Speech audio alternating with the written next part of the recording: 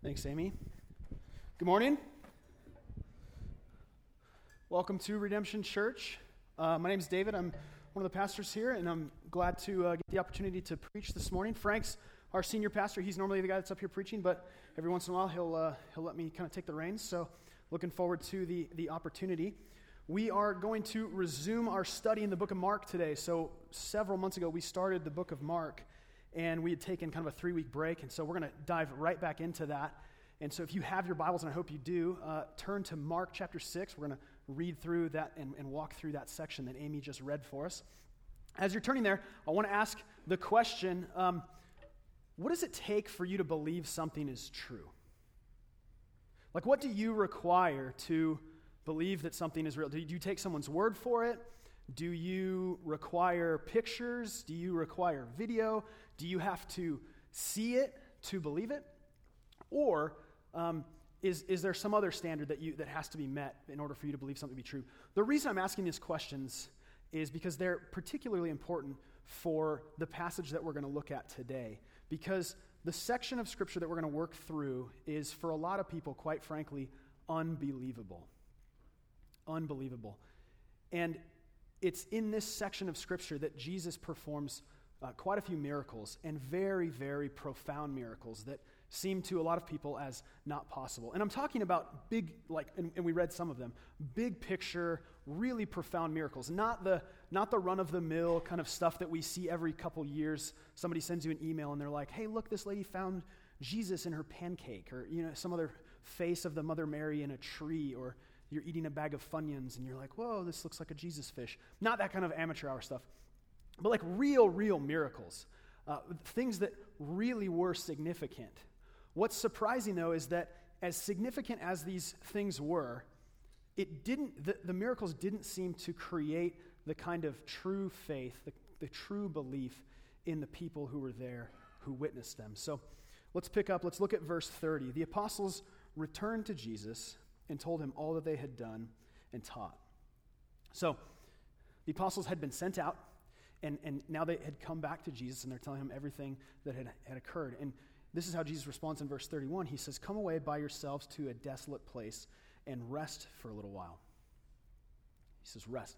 This is important because they were tired. The disciples had been doing significant ministry, and so Jesus acknowledges that, and he says, let's get away. You're exhausted. You're hungry. You're probably a little grumpy. Let's get away. But there were people everywhere, and they were sort of mobbing to see and be around Jesus. The new news about this rabbi leader was starting to spread. And so what does Jesus do? He says, disciples, let's get on a boat and let's go across. We'll relax. We'll eat for a while. But look what happens in verse 33. Now many saw them going and recognized them, and they ran there on foot from all the towns and got there ahead of them. So here they are. They're trying to take a break, and they just can't catch a break. For the moms in this room, I feel like you really get this. You get to a point, right, where you're like, okay, the kids are napping, I can take a break, I can rest, I can take a shower, I can surf the Pinterest, and you get to that point, right, inevitably, where you're just sitting down to eat your bonbons, and what happens? You're just sitting down. Homeboy escapes from his crib, and comes racing out, and is like, Mom! You're just so close to having that break, and yet not quite. I think a similar kind of feeling for the disciples. They were so close to having this break, but the peanut gallery runs around and beats them to their destination. What's remarkable, though, is how Jesus responds to this mob of people. He doesn't tell them to scram, but instead has compassion on them. Look at verse 34. When he went ashore, he saw a great crowd, and he had compassion on them because they were like sheep without a shepherd. And he began to teach them many things. So notice, this wasn't just a handful of people. This was a great crowd. This was a lot of folks. And Jesus has compassion on them. This is totally opposite the way most of us have responded. I tend to get really agitated around a lot of people, but Jesus has compassion. He doesn't get annoyed. He orients his heart into an attitude of service towards them. And then the text tells us that these people were like sheep without a shepherd. What does that mean? Sheep without a shepherd. You ever think about that? It means they were lost. It means these people were lost. Literally, when a group of sheep do not have a shepherd, they're lost. They have no one to guide them. And so, what does Jesus do? He guides them. He guides them. How does he do this? The text says that he began to teach them many things. So instead of closing down and sending them away, Jesus offers these people spiritual nourishment through his words, through his teaching. His words were the true bread of life. And Jesus teaches and teaches and teaches. And it doesn't tell us how long he taught for, but it seems like it went for a while. And we know this because of, look what happened next. Look at verse 35 and 36. And when it grew late, his disciples came to him and said, "This is a desolate place, and the hour is now late. Send them away to go into the surrounding countryside and villages and buy themselves something to eat." So here's the picture. It's late, and the disciples are like, so Jesus, it's the middle of the night, and we're in the middle of nowhere. Why don't you tell these people to hit the road, go to the town next door, and get some food? And look how Jesus responds in verse 37. He says, "You give them something to eat." You. This part always intrigues me because I like to try and read myself into the narrative and picture how would I have responded, what would I have been feeling. And I feel like in this less than ideal situation, Jesus looks at me and says, you feed them. I would have lost it. Like, Jesus, are you out of your mind? Like, there's thousands of people. How are we going to, that doesn't make sense. But I again imagine Jesus just insisting back, you give them something to eat. This insistence that you give them something to eat, it elicits a response from the disciples that seems to give us a clue as to how big this crowd really was. The disciples then asked, "Shall we go and buy 200 denarii worth of bread and give it to them to eat?" You can hear the doubt and the sarcasm in their voices. 200 denarii is a lot of money. One denarius was about a day's wage, and so 200 denarii was an enormous amount of money. There's no way. They're saying, Jesus, this is not possible. But it was. Jesus knew that it was possible, and so this is what he says to them. Look at verse 38. "How many loaves do you have? Go and see." And when they had found out, they said, 5, and 2 fish. 5. 5 loaves of bread, 2 fish. That was it. Nothing more. The disciples must have been thinking, how on earth are we going to feed all of this multitude of people with 5 loaves of bread and 2 fish? It was like they had lost hope. But Jesus knew exactly what he was going to do, and so this is what he says. Look now at verse 39. "Then he commanded them all," this is the people, "he commanded all the people to sit down in groups on the green grass. So they sat down in groups by hundreds and by 50s and by those who were gluten-free." So, no, it doesn't say that, does it? So Jesus commands the people to sit down in groups, and then it says, "And taking the 5 loaves and the 2 fish, he looked up to heaven and said a blessing, and broke the loaves and gave them to the disciples to set before the people. And he divided the 2 fish among them all, and they all ate and were satisfied. And they took up 12 baskets full of broken pieces and of the fish. And those who ate the loaves were 5,000 men." Now, when the text says that it was 5,000 men that ate, that doesn't mean that women and children didn't eat. Sometimes people go, wait, why does it say 5,000 men? No, there were women there. Presumably there were children there as well. There were families. The reason it says 5,000 men is because a writer in the first century, in recording an event of this magnitude, in order to kind of estimate the numbers of people, what they do simply is they would list an estimate of the heads of household. And so in this case, they had estimated it was several thousand people. And what we can kind of extrapolate from that, if it was 5,000 men, then there was anywhere between 7,000 and 10,000 people probably total. And here's what Jesus does. He feeds them all. He feeds them all. Every single last person. This is incredible. This is incredible. People have approached this story and they've said, well, this is so incredible that we just can't believe it. And so they've sought alternative explanations to kind of explain it away through some natural method. And so some historians have approached this text and they've said, well, it's not that Jesus really performed a miracle, it's that people felt compelled to share. They were like hiding their food in their bug-out bags, and once they saw everybody else sharing, they kind of opened those bags up, and then it was a moral of, hey, let's be nice and let's learn how to share. What's the problem with that interpretation? That's not what the text says. That's not what the text says at all. To turn it into this little moralistic tidbit about how to share does disservice to what the Bible actually says. Look at it. It says, and Jesus divided the 2 fish among them all.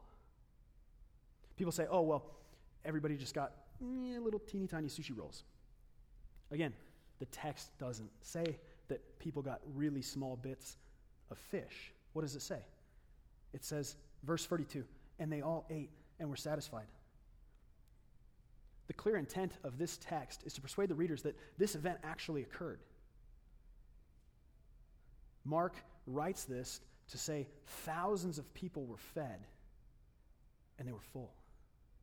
To the point that there was leftovers, right? We saw that they were picking up baskets left over. This forces the readers to ask this question. If Christ has this kind of power, this kind of ability to perform something of this magnitude, who is he? Who is he? And the answer to that question kind of leads us to the first half of my main point today, and that's this. The miracles of Christ demonstrate the lordship of Christ. And if you're a note taker, this is where we'll start, and this is where most of my focus will be today. The miracles of Christ demonstrate the lordship of Christ. Jesus had the ability and the power to do something so miraculous that it necessitated that he was the Lord. He was the one capable of turning 5 loaves and 2 fish into enough food to feed thousands of people. He was Lord over everything, and that included food. Now, not only did that include food, but it also included his lordship over weather. And we see this in the very next section. So look at verses 45 through 50. Immediately, he made his disciples go into the boat and go before him to the other side to Bethsaida while he dismissed the crowd. And after he had taken leave of them, he went up on the mountain to pray. And when evening came, the boat was out on the sea, and he was alone on the land. And he saw that they were making headway painfully, for the wind was against them. And about the 4th watch of the night, that was about 3 a.m., he came to them walking on the sea. He meant to pass by them, but when they saw him walking on the sea, they thought it was a ghost, and they cried out, for they all saw him and were terrified. But immediately he spoke to them and said, "Take heart, it is I. Do not be afraid." So the disciples left.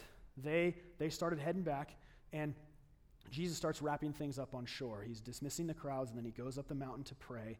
And as evening came, the disciples found themselves out on the boat in a nasty storm, with wind blowing and with waves probably crashing over the bow. The text says that they were making headway painfully, for the wind was against them. This was a bad situation, guys. I imagine it almost like the storm that blew through Phoenix last night. Just immense winds. I got a notification on my phone about 8 o'clock. It said, windstorm, don't travel.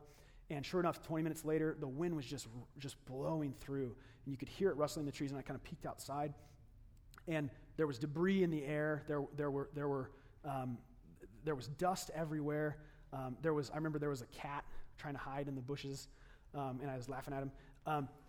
And the tree branches are bending in ways that they're not supposed to bend. And I remember thinking, man, I wonder if this was like the wind that the disciples were experiencing. The danger that they were in caused them to feel terrified. And I almost have to wonder, what got them there in the first place? Was it because they were unwise? Was it because they didn't look at the weather report before they went? I can relate to that. I remember 2 summers ago, I grew up in Lake Havasu City, and I went boating in a storm. It was not smart. I took some friends, and we wanted to go wakeboarding, and we got there on a Friday night, and then we woke up Saturday morning early, and my dad and mom said, "You shouldn't go boating, there's a storm." But the storm was kind of moving west, and we were north of it a little bit, and so I thought, no, we'll be fine. And so we get the boat, we go down to the gas station, we start gassing up, and I see one of my dad's friends, one of his coworkers, and he recognizes me. Havasu is a small town. And he goes, are you going out on the boat? And I was like, yeah. And he was like, that's probably not a good idea. And I was like, nah, it'll be fine. It'll be fine. Just 20-something wisdom, right? It's always great. But we get to the marina, we launch the boat, and we start heading down river to a cove, and I get a text from my dad. And it says, Doppler radar says storm's moving north. You should get off. And I just ignored the text. Nah, Dad, it's fine. So, again, I was in my 20s. I'm 30 now, so it's good. We get to the cove, and I think, okay, there's relative safety from the wind. The rocks are kind of built up. And we park the boat on the shore, and at that point, my dad called and said, get off the lake. And I said, okay, but just one run on the wakeboard real quick. And he goes, okay, and he hangs up. And so we start to push the boat out, and I told my buddy, I said, get the wakeboard on, let's go. And so he starts to put the boots on, and we're pushing the boat out, and as soon as we had pushed the boat off the shore, this large gust of wind goes whoosh, and we all kind of went, okay, we'll go in. Like, no problem. We changed our minds very quickly. We lacked wisdom in that moment. We should have listened to my dad. Did the disciples lack wisdom when they went out in the storm? No. Why did they go out in the storm? Because Christ had told them, go across. And we see this. Jesus told them, go across either side while he dismissed the crowd. And in saying this, what did Jesus know? He knew that the disciples would face this kind of weather. The question is, why did he send them out if he knew that they were going to face this kind of weather? The text tells us, look at verse 48. And he saw that they were making headway painfully, for the wind was against them. And about the fourth watch of the night, he came to them walking on the sea. He meant to pass by them. So, he meant to pass by them. What does that mean? First time I read that, I thought, well, did Jesus mean to just, like, here's the boat, and he was just going to, peace out, and walk on by? No, this is language of he meant to intentionally come alongside them, to pass by near them, not to just leave them in the dust. And he did this to demonstrate his lordship to them in that moment. How does he do that? How does he demonstrate his lordship? Well, he's walking on water. Do any of you know anybody who has ever walked on water? No, none of us, right? And apparently the disciples hadn't ever seen anybody walk on water either, because look at their response. When they saw him walking on the sea, they thought it was a ghost. The Greek word here is phantasma. It's where we get our word phantom. They thought that they were seeing a ghost. So these grown men, future leaders of Christ's kingdom, they have a panic attack. They have a total meltdown, and they start screaming and crying. And the text says, verse 50, they all saw him and were terrified. Now, look at Jesus' response, though. Take heart, it is I. Do not be afraid. The wind is nearly crushing their boat. The waves are crashing in. The danger is present everywhere. They're freaking out. They think they see a ghost. And then that ghost talks to them and says, take heart, it is I. Do not be afraid. Friends, when things are spinning out of control, Christ comes to his people and he says, I am in control. When the danger seems overwhelming, followers of Christ remember that Christ is Lord even over that danger. Look at verse 51. And he got into the boat with them, and the wind ceased, and they were utterly astounded. This was now the second time that the disciples had experienced a miraculous work of Jesus in calming a storm. The first time it happened was in Mark 4. We saw that last month. And the next miracle, they saw a bunch of miracles in between them, but then they saw Jesus turn bread and fish into enough to feed thousands. And now here they are, second time, Jesus calms the storm. And here's what's so remarkable. They have not made the connection yet that Christ is God and that it's God's power working through him. They've witnessed all of these things, but they're still in disbelief. The text does say they were astounded, but they were in disbelief. What does it mean to feel astounded? Like, what is that like? Have you ever experienced something that's so beyond belief that you just don't have words to even process it. I was trying to think, what have I ever experienced personally that caused me to feel utterly astounded? And I came up short. I can't think of anything that I've personally witnessed that caused me to feel that way, but probably the thing that comes closest was the morning of 9/11. I remember my grandma had called and said, "Hey, do you guys have the TV on?" No, so I turned on the TV, and just watching that and then going to school and just trying to process, I was going, what? I couldn't. I didn't even, at the time, I didn't even know what terrorism was, but I was feeling fear. I was feeling levels of being terrified. And so maybe that astoundment, maybe that just, I don't have words for this, maybe that's what the disciples were feeling, is they couldn't even process this. Nevertheless, they still didn't understand. They still didn't make the connection that Jesus was God. How do we know that they didn't understand? Look now at verse 52. For they did not understand about the loaves, but their hearts were hardened. So the disciples had spent significant amounts of time with Jesus. He had performed numerous miracles, and yet their hearts were still hard. Friends, how many of us are like that? We've seen the power of God at work in our lives or in the lives of others, and yet our hearts are still hard. How many of us have seen divine activity and just written it off as coincidental? Nah, that can't be real. That can't be possible.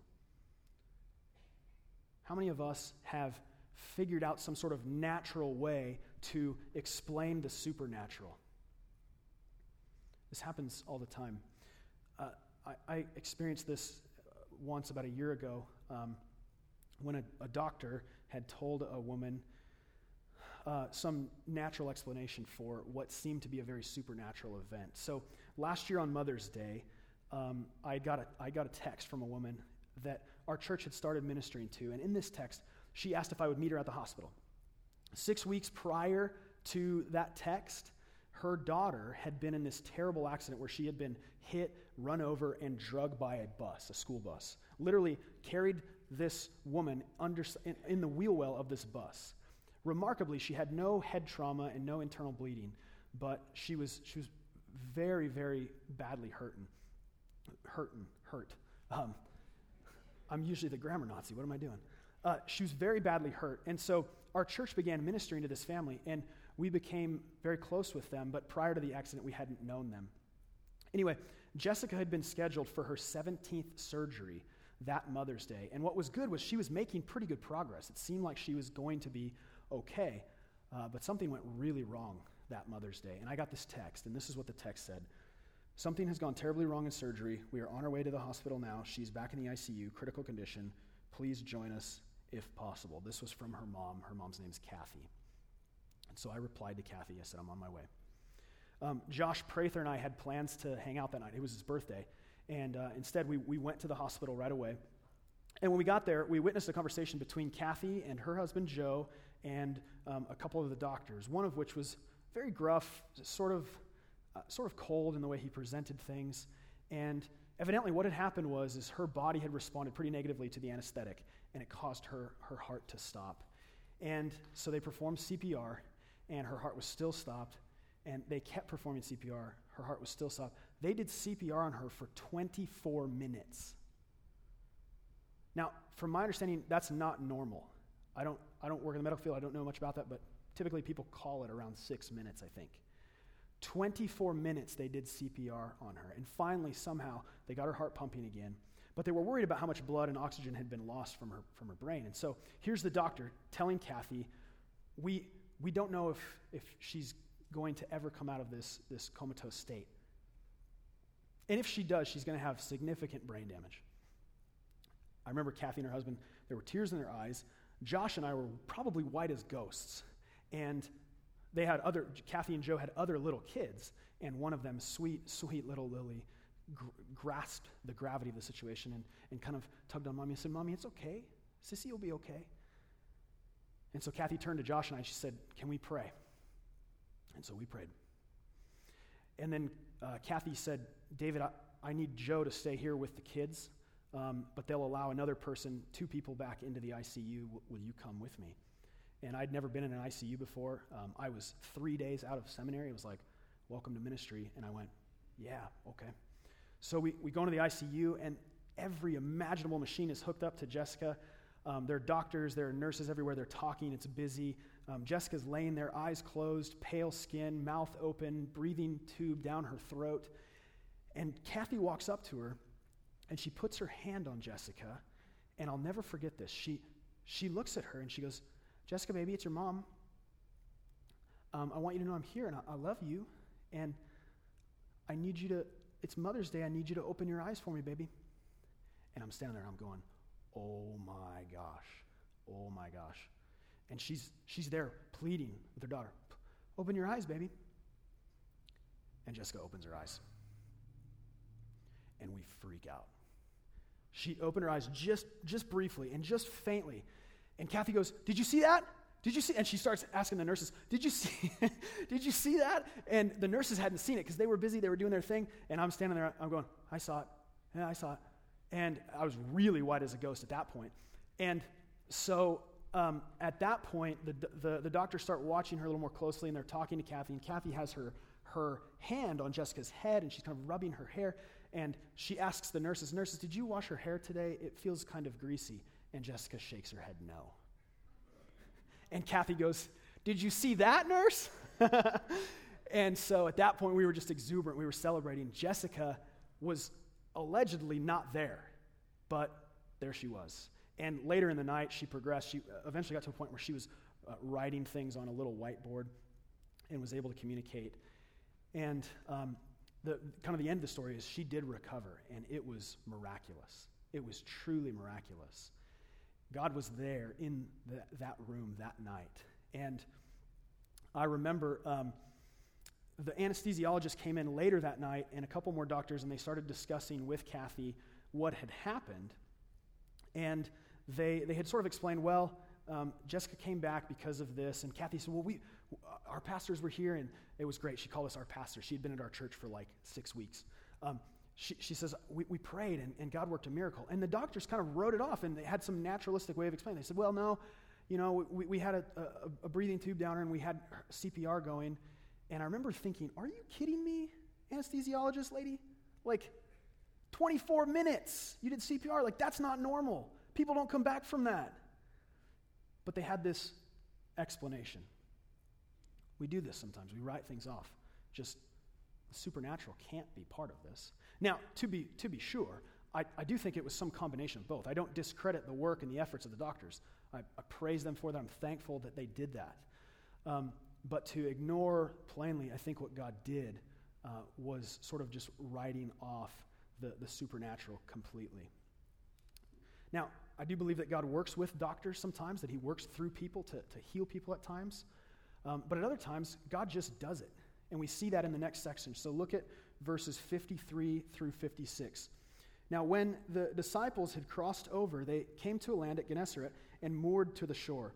And when they got out of the boat, the people immediately recognized him and ran about the whole region and began to bring the sick people on their beds to wherever they heard he was. And wherever he came, in villages, cities, or countryside, they laid the sick in the marketplaces and implored him that they might touch even the fringe of his garment. And as many touched it were made well. So the disciples now pull up to shore, and immediately people start recognizing him, which totally makes sense because there was probably hundreds of people from the night before that had been part of that mass miracle of feeding the thousands. They recognized Jesus and his disciples, and so what do? They just start mobbing him. And they come from all over the region with the anticipation that Jesus will perform more miracles so that people could be healed. And so they bring the sick, they bring the ill, they bring the injured, they bring people that are flat on their backs on a bed, and they're healed. Some of them just by touching the garment of Jesus' robe. Just the tip. Whoa. This is what I mean when I say this seems unbelievable. How is that even possible? The text doesn't answer that question. How is this possible? It never intends to answer that question. The underlying point, though, here is clear, that the miracles of Christ demonstrate the lordship of Christ. Again, the miracles of Christ, they demonstrate the lordship of Christ. But for what purpose? Like, why are these miracles meant to demonstrate the lordship of Christ?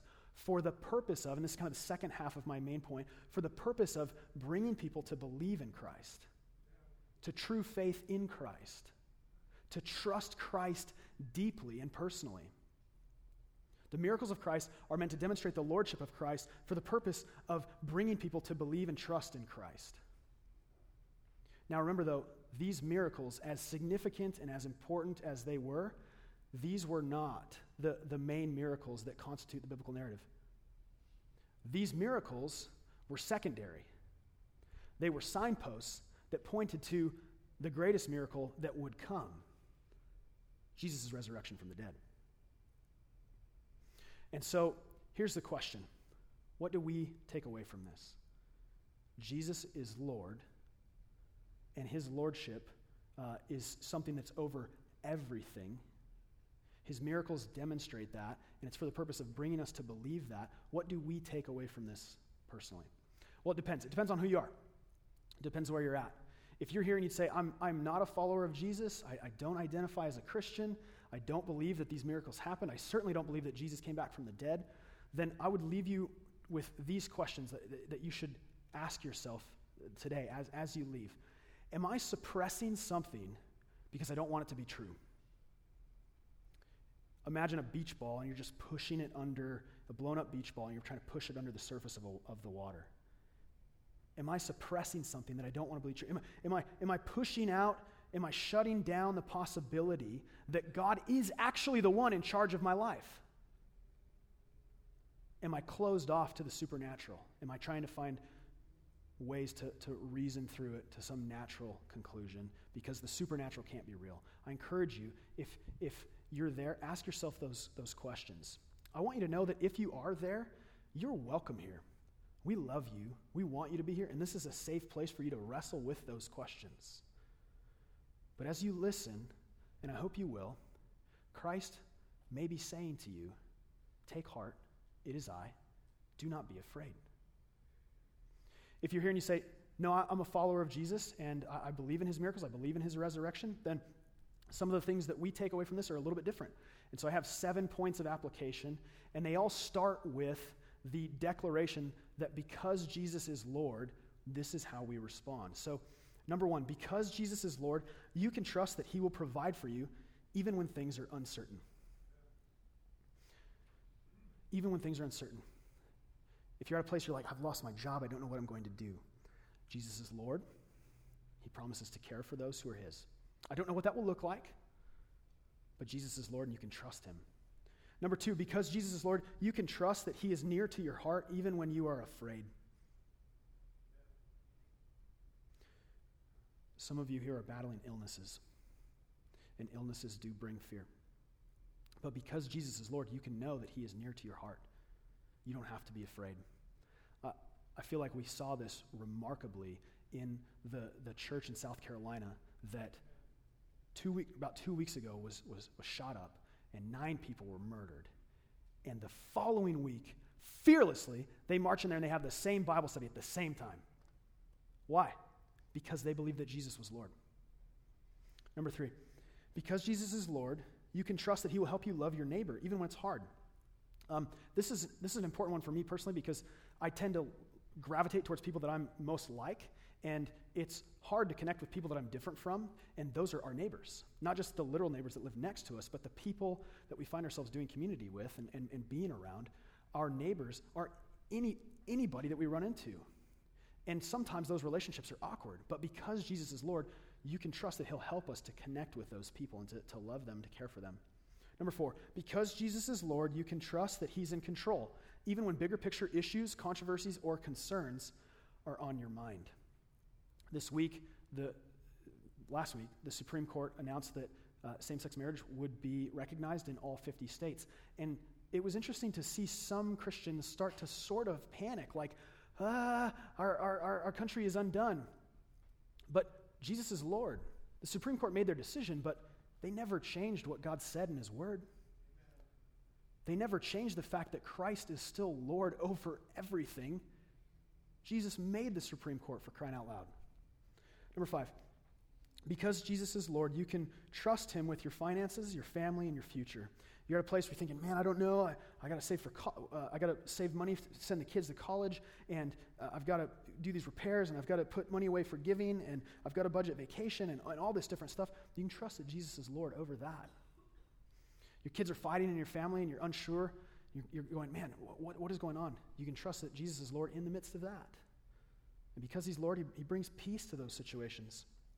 And for your future, you're unsure of where you're going to be in 3, 4, 5, 6 years. Christ is Lord. He's Lord now. He's Lord even in 6 years from now. Number 6, because Jesus is Lord, you can trust him to equip you to share your faith with others. Christians sometimes think, well, I can't really share my faith. I don't know what to say. I feel like I'll say the wrong thing or I won't have the right answers. Christ is Lord. You don't have to have all the right answers. You can share your faith with boldness, in love, for your friends, for your family, and you don't have to worry because it's not up to you. You're not going to save the person. Christ is Lord. He's the one that saves. And then lastly, number 7, because Jesus is Lord, you can trust him with your life. That means everything. That means you get to a point as a Christian where you pray, God, whatever it is that's between you and me, I want you to remove that thing. I want you to, whatever that is, take that thing, that idol, away from me, because the supreme desire and affection of my heart is you, Jesus. I don't want anything else to get in the way of that. And so whatever that is, take it. And by the way, that's a really scary prayer. But it is miraculous what God does in those prayers, because it's through that he brings us great joy and he brings himself great glory. Let's pray. God, thank you that you are Lord and that you have made your lordship known through the person of Christ. We pray that as we press into know you more deeply, that you'd give us courage and wisdom and faithfulness to do that well. We ask that we would share our faith with boldness, that we would love our neighbors, that we would trust you in all situations, and that the joy would be ours and the glory would be yours. In Christ's name, amen.